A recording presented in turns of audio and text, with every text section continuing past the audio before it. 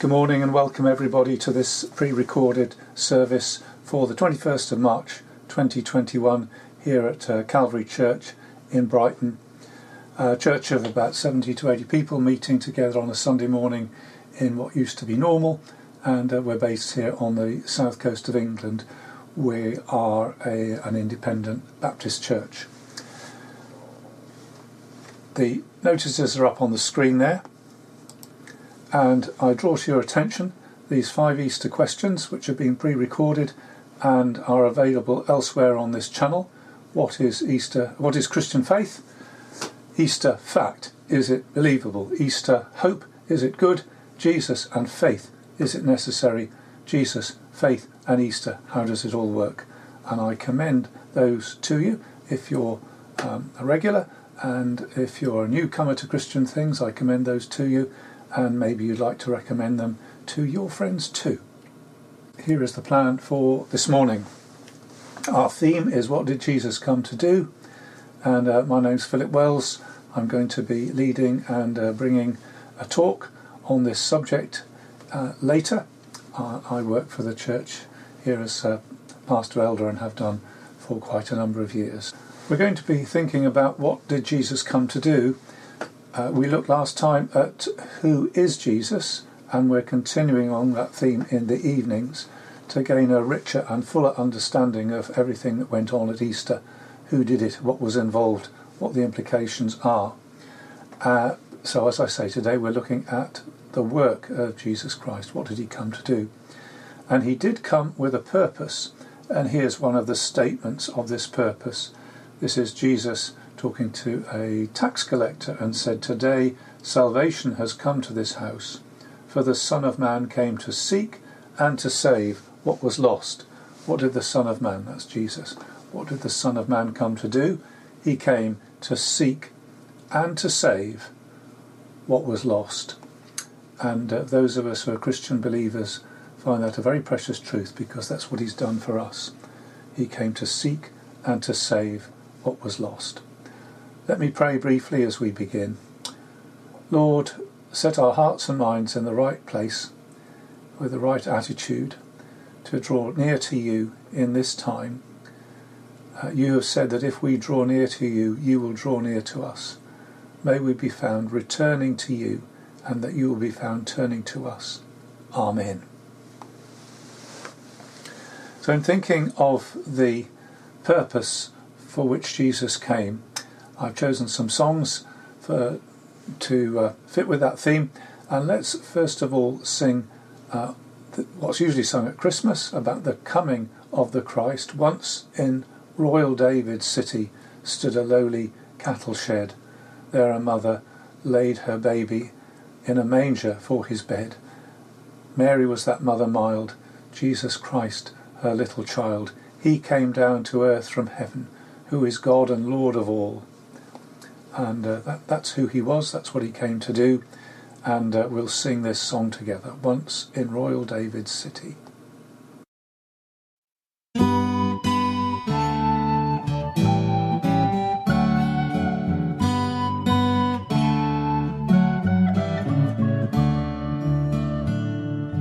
Once in Royal David's city stood a lowly cattle shed, where a mother laid her baby in a manger for his bed.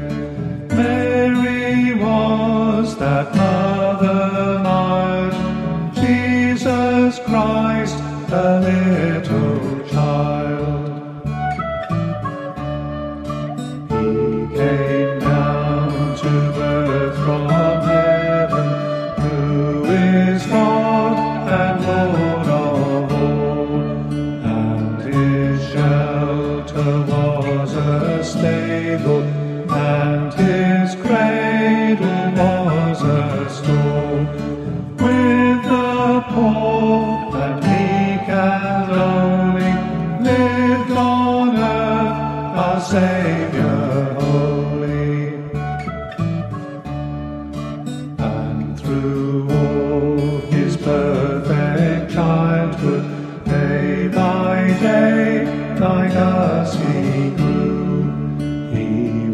was little, weak and helpless, tears and smiles like us he knew, and he feels for all our sadness, and he shares in all our gladness.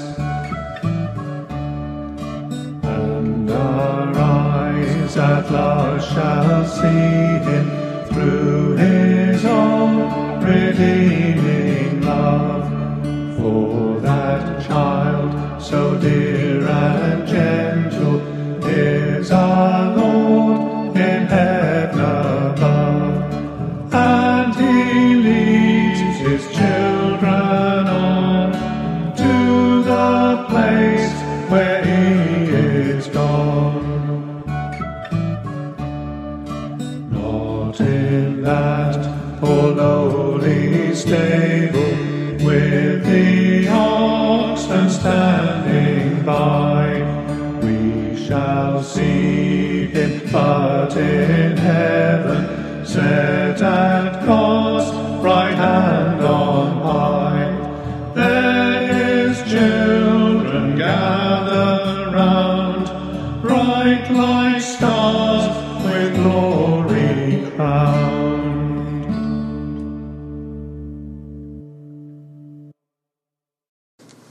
And having sung, let us come to pray. Let's pray.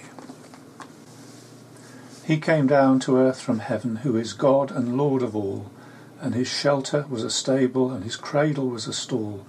With the poor and meek and lowly lived on earth our Saviour holy.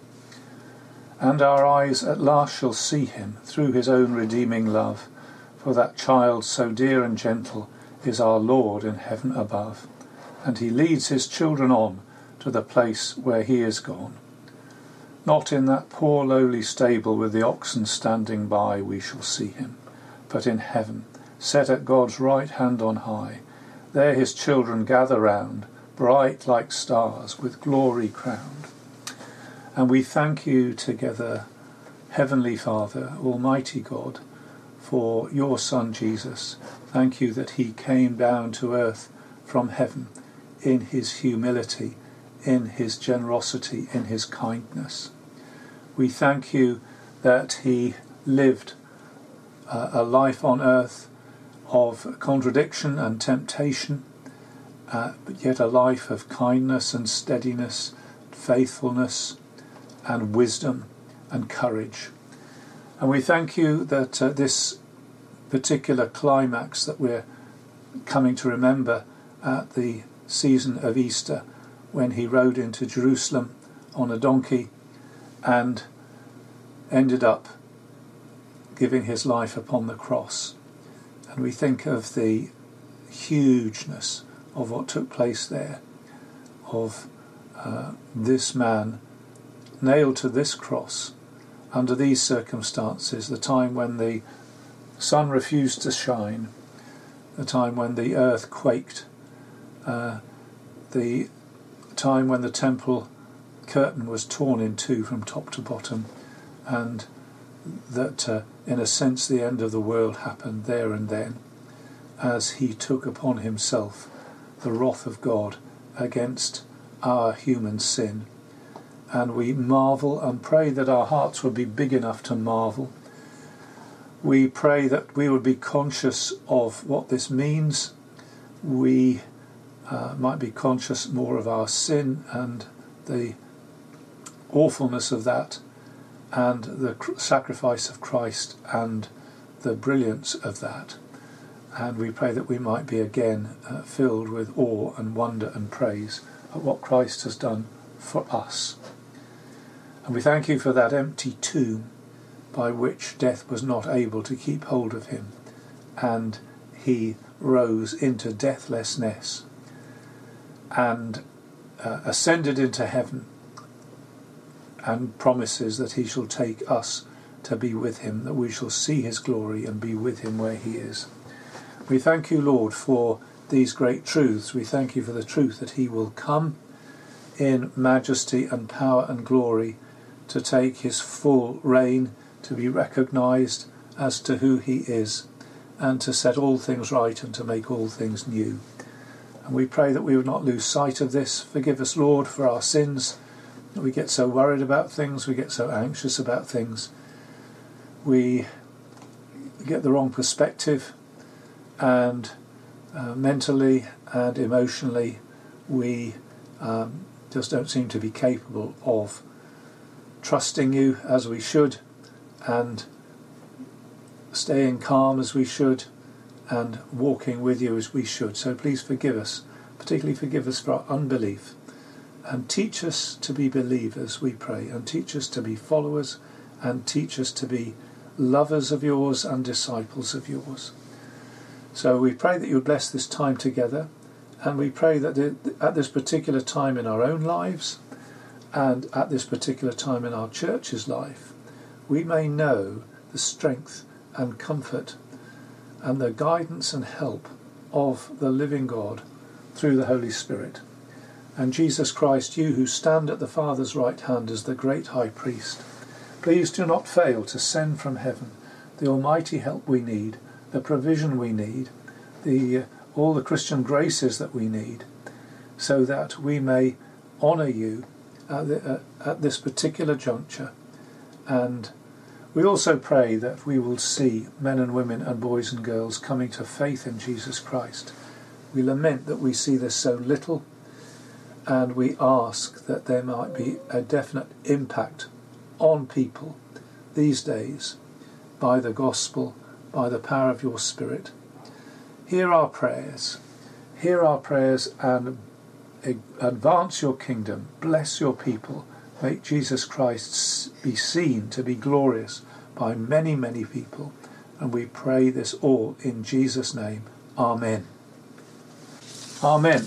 We're now going to have a children's slot, which I'll hand over to Mark. Thanks very much, Mark. Welcome, Calvary children. It's Mark here. Lovely to be here. Guess where I am? I'm in the Caribbean. I'm in Venezuela. It's really hot. The beaches are great, lovely and sandy, not like Brighton, all those pebbles. Really lovely tropical weather. The ocean, it's beautiful. Like a bath. Anyway, I hope you're enjoying yourself in Brighton during lockdown. Well, I've got a friend. Do you know what this fish is called? It's quite fierce. Yeah. It's a piranha. Where would you find this in the world? Which continent? Africa? America? Europe? Asia? Antarctica? Piranhas live in the rivers and streams of South America. Today, children, we're fishing at the lakeside with Jesus as he calls his disciples. Don't worry, there are no piranhas. There are some lessons for us to learn, so I hope you have your listening ears on. Let's read our text. It's Mark chapter 1, 16 to 20. Jesus, passing along the beach of Lake Galilee, he saw Simon and his brother Andrew net fishing. Fishing was their regular work. Jesus said to them, "Come with me. I'll make you fishermen, a new kind of fishermen. I'll show you how to catch men and women instead of perch and bass." They didn't ask any questions. They dropped their nets and they followed Jesus. A dozen yards or so down the beach, he saw the brothers, James and John, Zebedee's sons. They were in the boat, mending their fish nets. Right off, He made the same offer. Come, follow me. I will make you fishers of men. Immediately, they left their father Zebedee. Goodbye, Daddy. Goodbye. And the hired hands. Goodbye, guys. And they followed Jesus.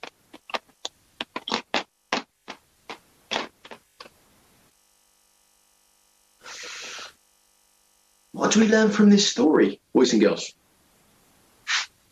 Well, firstly, Jesus gives his disciples a new calling. They were fishermen, catching fish, selling fish. And now they're called to catch men and women. Secondly, Jesus calls his disciples to love him more than their jobs. They put down their nets and they follow Jesus. Jesus is more important than their jobs.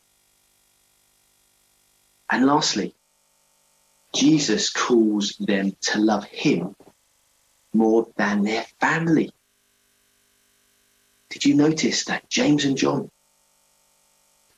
Zebedee's sons, they left their dad? Jesus is more important than our family. Wow.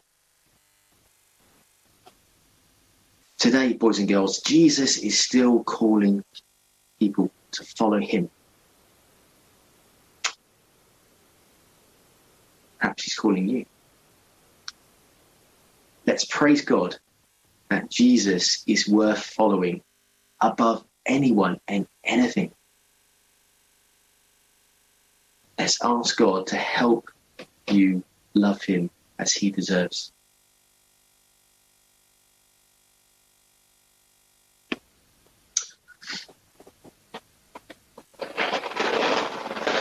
Well, to remember this story, boys and girls, I'd like you to do some craft today. So I would like you to make a fish. So you'll need some cardboard, perhaps a old cereal box. And on the cereal box, I want you to draw a template of a fish. Here, mine one's quite small. You make it bigger. And after that, go to the kitchen and get some kitchen foil. Here's one I made earlier. And wrap it around the fish, like so. And if you would like, you can mark it, score it with a pen or something else to make the scales. Rachel helped me with this one. Or you can use a pen, but pens don't really work. So there we go. You can make your fish and remember the story of the disciples following Jesus. Let's pray. Let's put our hands together. Eyes closed. Dear Lord, we thank you for this story from your word. Thank you for your authority to call your disciples. Thank you that they obeyed and they left their nets and followed you. Lord Jesus, thank you that you're worth following more than anybody and anything in the whole world. And we pray that you'd help us to follow you and love you as you deserve. In Jesus' name, amen. Amen. Thanks, children. God bless you. Bye-bye.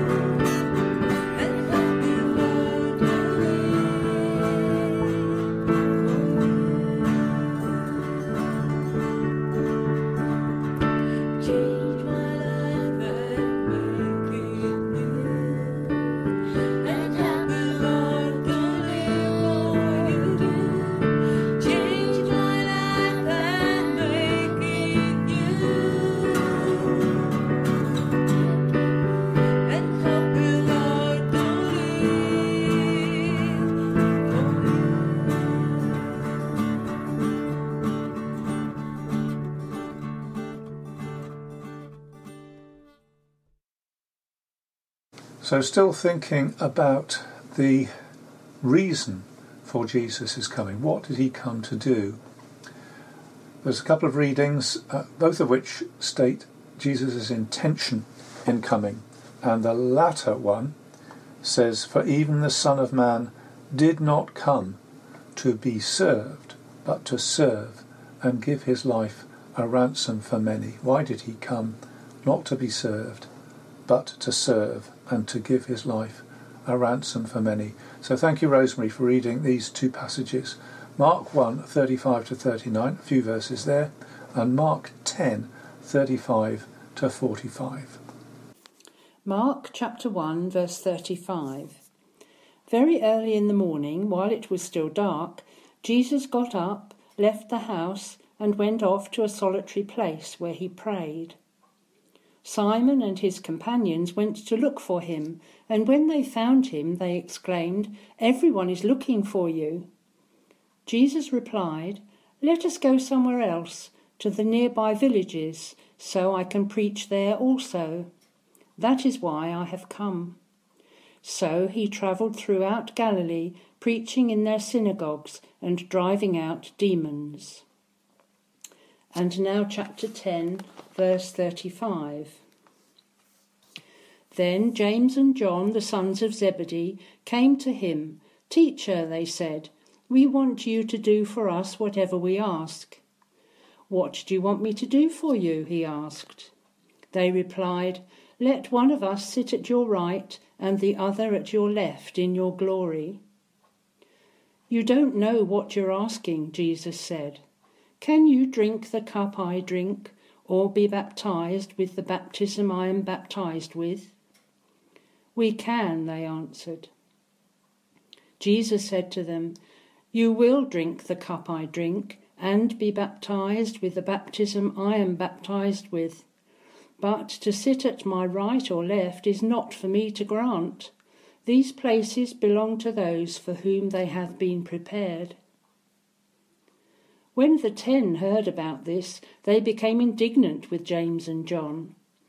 Jesus called them together and said, "You know that those who are regarded as rulers of the Gentiles lord it over them, and their high officials exercise authority over them.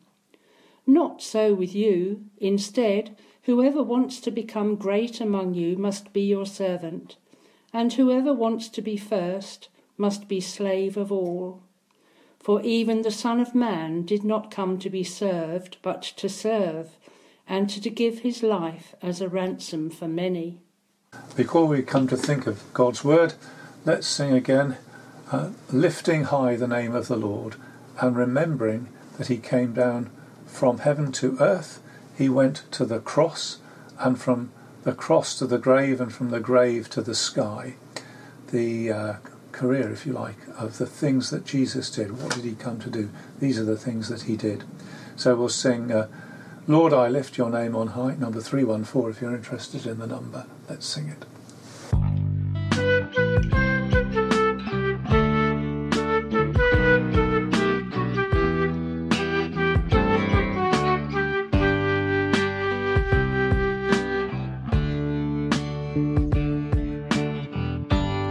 Lord, I lift your name on high.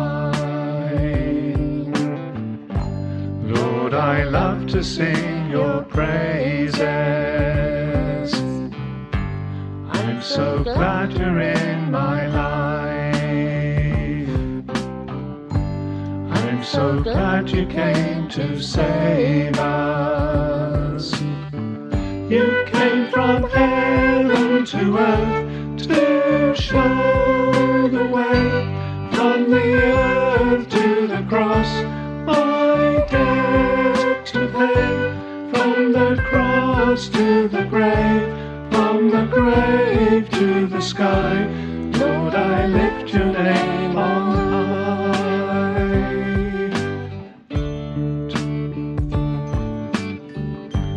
Lord, I lift your name on high. Lord, I love to sing your praises.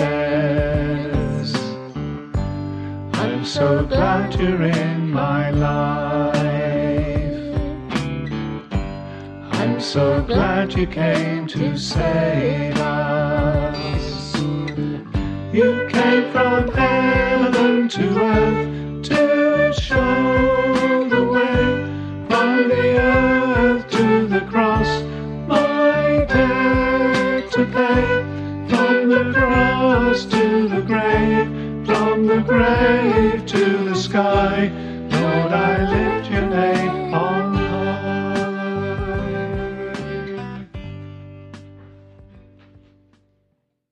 Now let's come to our talk and let's pray before we do so. O Lord, you have said that you do mighty things by your word. You bring life from the dead through your word. You feed your people through your word. You convince people and convict people through your word. You show us the motives and intentions of our hearts so that we can repent. And we pray that you will work powerfully through your word. Help speaker and hearers alike as we pray in Christ's name. Amen. Well, we prayed, so let's look at this matter of what Jesus came to do. As we approach Easter, the pandemic is here for a purpose, and God has sent it. And it's meant to prompt us to turn to him. It's meant to raise issues like the issues of our mortality, the issue of our fragility, the issues of life and death, because death has come that much closer to many of us, if not all of us. And this touches upon our relationship to our Creator. So as we approach Easter, which is a particular time to look back and remember Jesus' death and resurrection, we can do so with a particular relevance, maybe for the first time, to think about the death and resurrection of Jesus in connection with our own mortality. And maybe this makes us look up to the realities of God and eternity. God wants us to do that. Maybe this has a new relevance for us as in this particular period of history, particular period of our nation's consciousness. And Easter is a time to look forward to the resurrection, to life after death. And maybe for you who are tuning in today, to do so with a renewed interest. Of course, this hits home to all of us, doesn't it? So just a reminder of our online services leading up to Easter, and of course you can look at them after Easter as well. We're looking at 5 Easter questions in 5 little 10-minute videos aimed at newcomers, people with questions. And our main series in the morning and evening, Understanding Easter, Who is Jesus? What did he come to do? We'll look at the entry into Jerusalem on Palm Sunday, and then we'll think about Easter Day. And likewise, the evening series match up with that as well. So last time we looked at who is Jesus, and I said, why is this a thing to bother with? And let's just take this single point, that God says each of our lives here and hereafter is pinned exactly on the relationship we have with Jesus. If we are ashamed of him, he'll be ashamed of us. If we're not ashamed of him, he'll not be ashamed of us on the last day. It pins exactly on our relationship to him. And I'm bringing this as a believer in Jesus Christ. I'm not going to be neutral about this. I am persuaded of the importance of Jesus Christ, and I want to bring good reasoning to persuade you, my listeners and viewers, also to believe in Jesus Christ. I don't assume I can do that my own cleverness. I'm depending on the help of the Holy Spirit. So last time we looked at who is Jesus, we said he's a real person, not like Robin Hood. He's an obscure person. There's something rather humble about him. And the song says humility divine, and he has that humility, which is such an attractive quality about him. We said he was a superb teacher. But of course, the way to respond to a superb teacher is to listen to what he says and take notice of it and learn from it and listen to him above all other things, above the circumstances around us, above our own hearts and intuitions, and to say, he's the one who gets it all right. I'm going to listen to him. He was a miracle worker. This reminds us that we need his miraculous touch upon our lives. It signifies his relationship to us and ours to him, that we are in need of miracles in order to live and to relate to God day by day. He was a Jew, which reminds us that the purposes of God for us, whatever nationality we are, stem from the experience of Israel, that God chose Abraham, and that's where salvation comes from. Salvation is from the Jews, as Jesus said. And we looked at his colossal authority, that he is Lord in the biggest sense of that word, and therefore our part is gladly to bow at his feet. So we looked at who Jesus was, and this time we're looking at what did he come to do. So I'm going to say he came, and he came for a purpose. I'm going to say, number one, he came to reveal. I'm going to say, number two, he came to redeem. And number three, he came to reign. So 3 little symbols there. First of all, we'll look at the fact that he came with a purpose. Second, that's the 0th point. The first major point is he came to reveal, he came to redeem, and he came to reign. So let's start off this idea of coming. So to come somewhere sort of implies that you were somewhere else beforehand. I came to university in Brighton having lived beforehand on the Isle of Wight. And that is a true understanding of coming in case of Jesus. Now you can think of counterexamples. In Mark 1 verse 4 it says John the Baptist came. Didn't mean that he'd been that he was pre-existent, that he lived in heaven before that, but actually the word is more like happened. He sort of popped up, if you like. And if we stick with Mark's Gospel, which is where we've been referring, it would be true to say there are no that I could find specific indications that Jesus came from heaven to earth. Not said in so many words, but of course it is said in so many words in many other places. So in John's Gospel, Jesus himself says, "Glorify me in your presence with the glory I had with you before the world was," implying that Jesus came from a residence in heaven before he came to earth. So he came from heaven to earth. And just thinking about coming, there's a number of statements which say he came for, or he came to, or he came in order to. And these are all statements of motive and intention. I go to the shop to buy ice cream, or I go to the seaside to avoid the pollen on the downs, or something like that. Or I go to the market to buy some flowers for my wife's birthday. These all got motive and intention. And so his coming, as we shall see, has motive and intention. So even just to say that is to say that the very presence and existence of Jesus here on this earth carries this strong implication of a purpose, a mind, a thinking, a desiring, which causes his presence to be here. His presence indicates a larger story than simply a Middle Eastern prophet who just lived and died and that was it.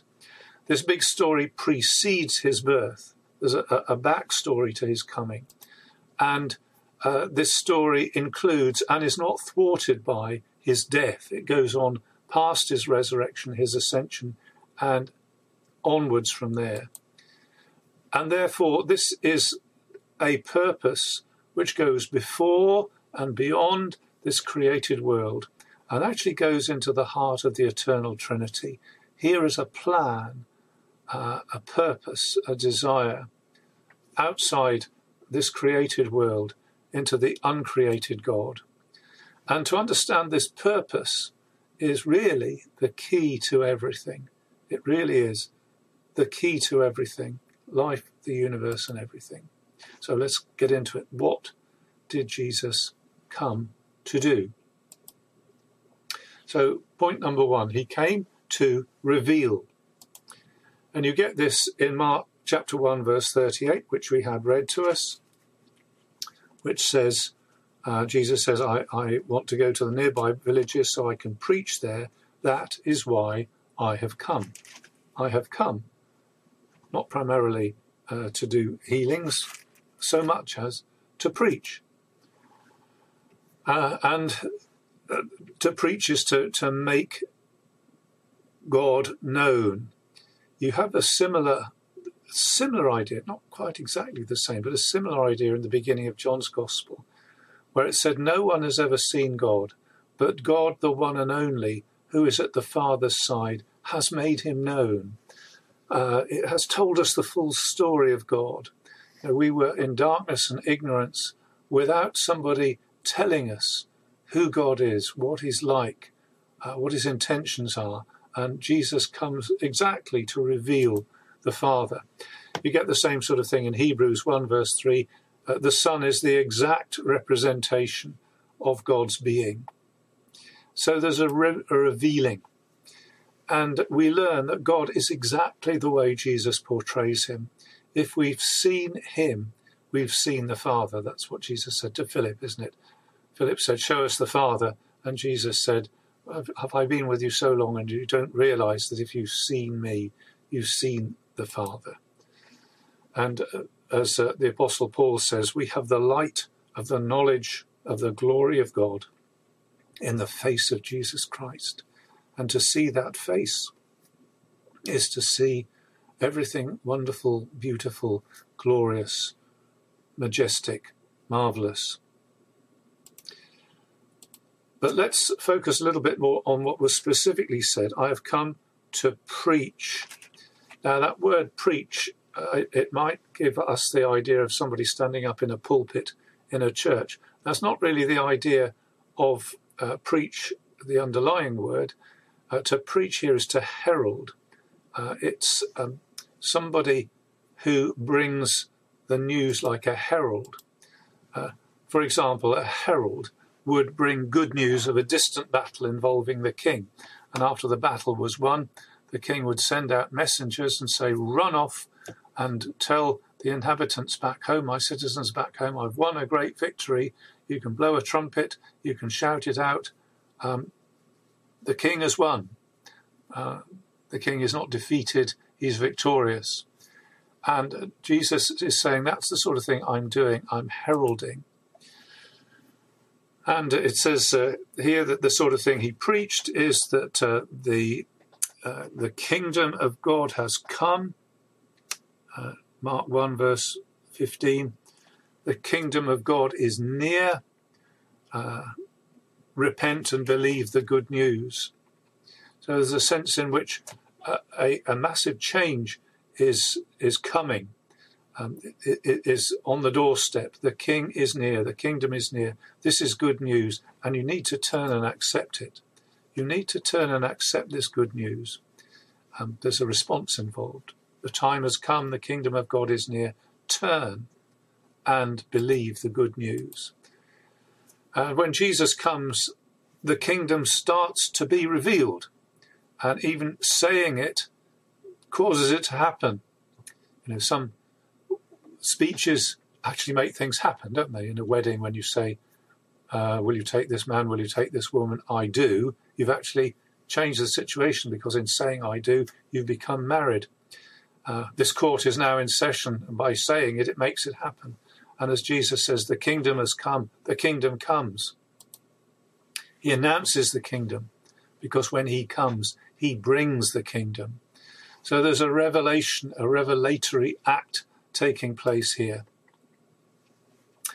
for us to believe and to turn and to marvel at.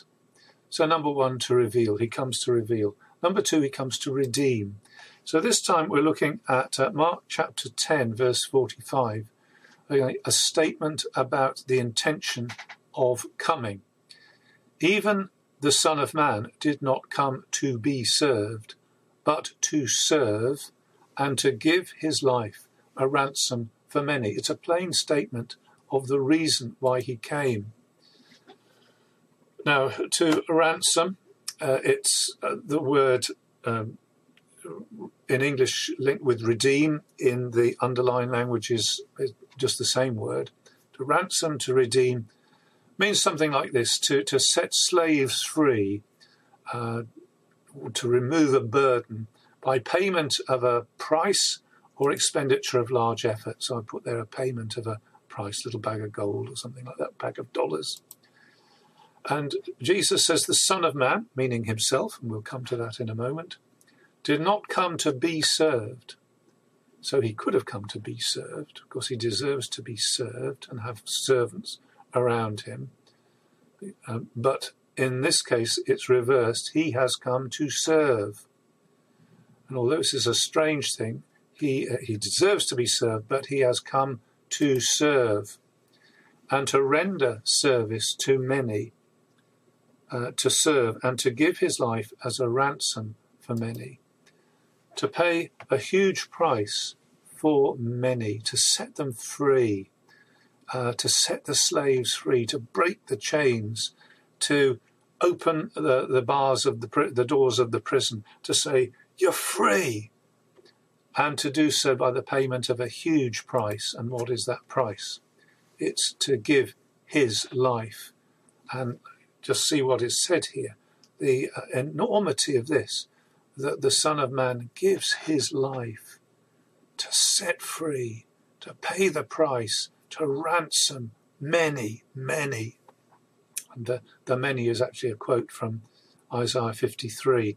You notice he doesn't say all. He doesn't say that everybody will be set free, but there is a response involved. Repent and believe. And this ransom, well, is it for you? Are you included in this many? You see, this puts a huge, huge emphasis on the death of Jesus. I know his life is admirable, and we have much to learn from his life. But Jesus here puts the emphasis on he came to give his life as a ransom for many. A huge emphasis then upon his death. And it points up the many. He came to die for the many. And that's a legitimate question. Am I to be numbered among the many? It's the same question as, have I repented? Am I putting my trust wholly in the death, the person of Jesus, the death of Jesus, the promises of Jesus? Is that where my life is leaning totally?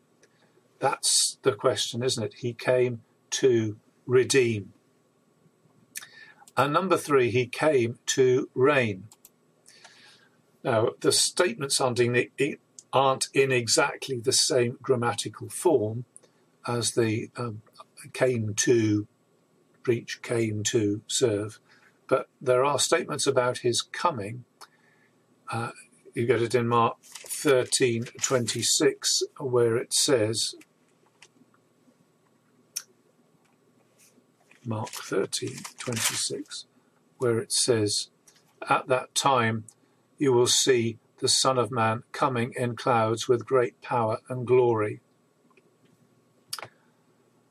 And there is a coming here spoken of, and you get it again in Mark 14:62. At the trial of Jesus, the high priest says, are you the Christ, the Son of the Blessed One? And Jesus says, I am. You will see the Son of Man sitting at the right hand of the Mighty One and coming on the clouds of heaven. So again, you've got that idea of coming on the clouds, and here it's sitting at the right hand. And these are statements of immense authority, and I'm going to say they're statements of a reign, in the sense of a kingly reign. And to say the Son of Man is not just saying I'm human, the same as Joe Bloggs is human. It's actually a different sort of statement here. What Jesus is doing is referencing a prophecy, which I think Mark referred to the other week, in Daniel chapter 7. And this person in a vision In my vision at night I looked, and there before me was one like a son of man, coming with the clouds of heaven.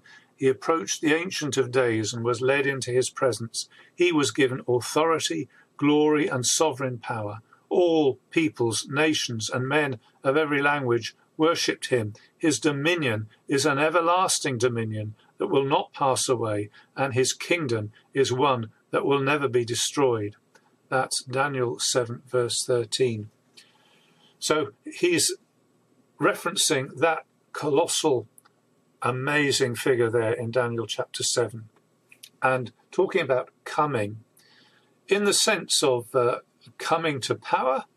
And this coming to power, I'm not going to give you all the detail of it, but it has the sense of a coming which happens gradually, in the sense that we say, your kingdom come, your will be done, the coming advancing gradually, and climactically, a sort of instant of the coming of the Saviour, which changes everything in a moment and brings this reign to its full consummation.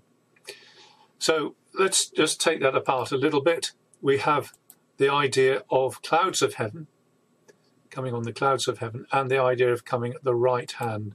Just taking the clouds of heaven part of it. In the Bible, clouds indicate the presence and the glory of God. So you get in Exodus that the Lord went before them in a pillar of cloud. So where the pillar of cloud is, there God is present. It sort of envelops him and expresses him. And in the temple, on a number of occasions, also in the precursor to the temple, the tabernacle, the cloud, the glory of the Lord, filled the temple of the Lord. And I haven't put the reference there, but it was 2 Kings something. Correction, it's 1 Kings 8:11. The glory of the Lord filled the temple of the Lord.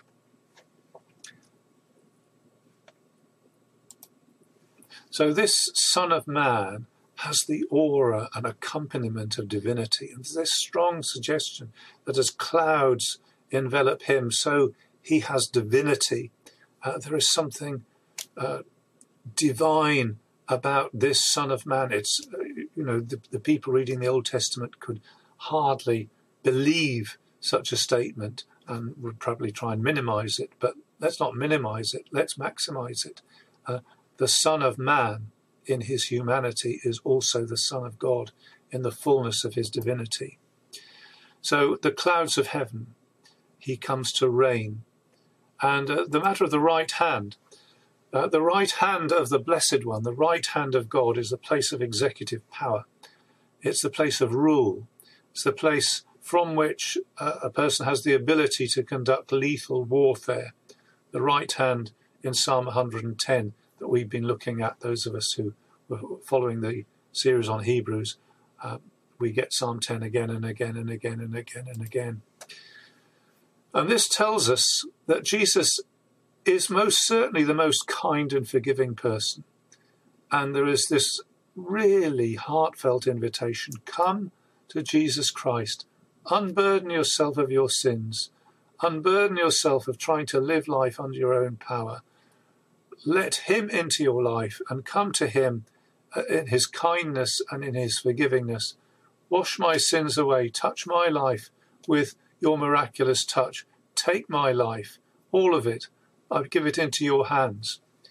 There's this place where Jesus is the most kind and forgiving person, but there's also this true description of Jesus. He's the person that you really, really don't want to be rebelling against. Kiss the Son, lest he be angry. And the rule of the Son of Man, his reign, is a reign in which he puts down his enemies, those who have said, we will not have this man to rule over us. They might have said it in a very aggressive way, or they might have said it in a most polite and sophisticated way, but they said it nevertheless. And to say that is to rebel against him and to reject him. And he says, I will not have that. I am Lord. And politely or violently, you are putting yourself against me. And the anger that he will display on the last day is a just anger. There's nothing unfair about that. That is absolutely just. It is absolutely justifiable. And there's no sense in which anybody will say, oh, well, he's just being behaving like a spoilt child, as it were. No, absolutely not. The wrath of Jesus is an awful thing, and to be avoided at all costs. Awful to be on the wrong side of him at the climax of his reign. And so to come to him now. And this reign of his is already started. As I've said, it has process involved with it, and it will have a climax involved to it. But he is now on the throne of heaven. And we are to have confidence in his current reign, brothers and sisters. We're not to be thinking that everything's out of control. We're not to be thinking that prayer doesn't get heard. We're not to be thinking that God's forgotten about us and we've got to find our own solutions because God's solutions won't work. We absolutely need to have confidence in his current reign. And we are to long for his final and complete reign. And it is to be in the heart of every Christian to say, come, Lord Jesus, come and take up that final reign. Have the glory that you deserve. Subdue all things to yourself. Be all in all, because that's what you deserve. And that's what you've put in my heart to long for. Longing for his complete and final reign. Well, those were the three things. Just to summarize them, he came. And this is purpose. There is a purpose of God that we can be caught up in. He came to reveal. So we're to listen and learn, above all things, listen to what he says about our lives and subject ourselves to what he says, to listen and learn in awe and wonder and worship. He came to reveal. He came to redeem. There's the money bag. Let's receive that in faith. He redeems his people. We don't redeem ourselves. He justifies his people. We don't justify ourselves. He saves his people. We don't save ourselves. We submit to and gladly receive his salvation, to receive in faith with thanks and gladness and gratitude. Let's be thankful and glad and grateful for his redemption. And he comes to reign. And we bow before the reigning Lord in reverence because he is the Lord. We submit our lives to him in obedience because we are to do his will. Why do we call him Lord, Lord, and not do the things that he says? And we're to be in submission to him every day, every moment of our lives. And to know that he is reigning gives us a degree of confidence in the current situation. Yeah, I know we've been through difficult times, and we're still in difficult times, but let's not abandon confidence in assurance is our hope, in resting in him is our trust and our situation.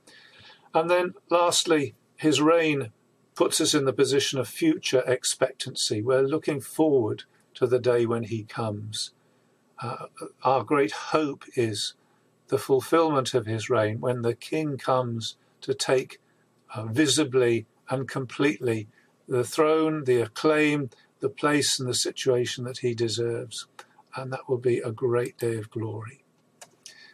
He comes for us to reveal and to ransom and to reign. Isn't Jesus great? Amen. So Jesus comes to reveal and to redeem and to reign. And let's think of Jesus in his reigning glory as we sing this last song. At your feet we fall, mighty risen Lord, as we come before your throne to worship you. There we see you stand, mighty risen Lord, clothed in garments pure and holy, shining bright. So to the praise of Jesus Christ we sing 479, At your feet we fall.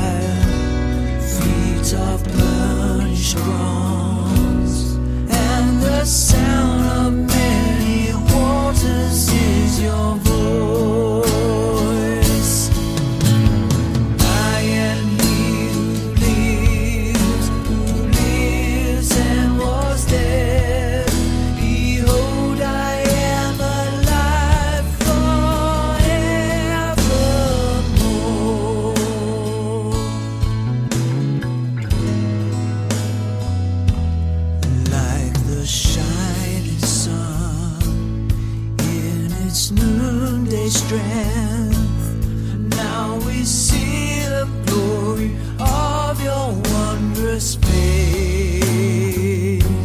Once that face was marred, now you're glorified, and your words like a two-edged sword have mighty power.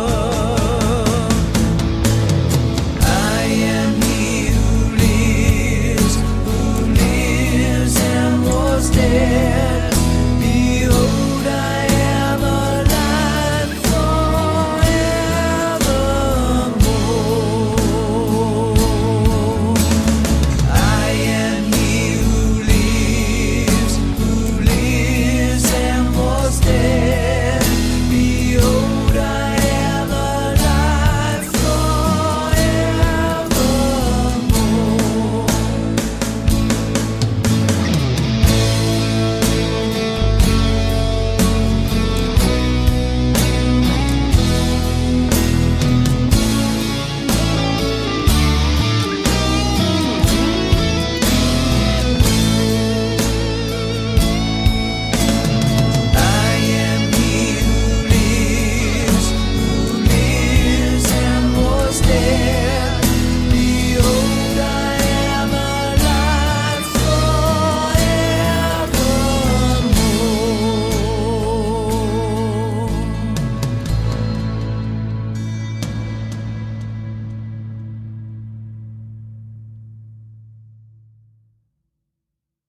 He is indeed mighty and glorious. And let's close with this prayer taken from the book of Revelation. To him who loves us and has freed us from our sins by his blood, and has made us to be a kingdom and priests to serve his God and Father, to him be glory and power forever and ever. Amen. To him be glory and power forever and ever. Amen. Amen. That's it for this morning. Thanks for joining. Hope to see you soon. And bye-bye just now. Bye-bye.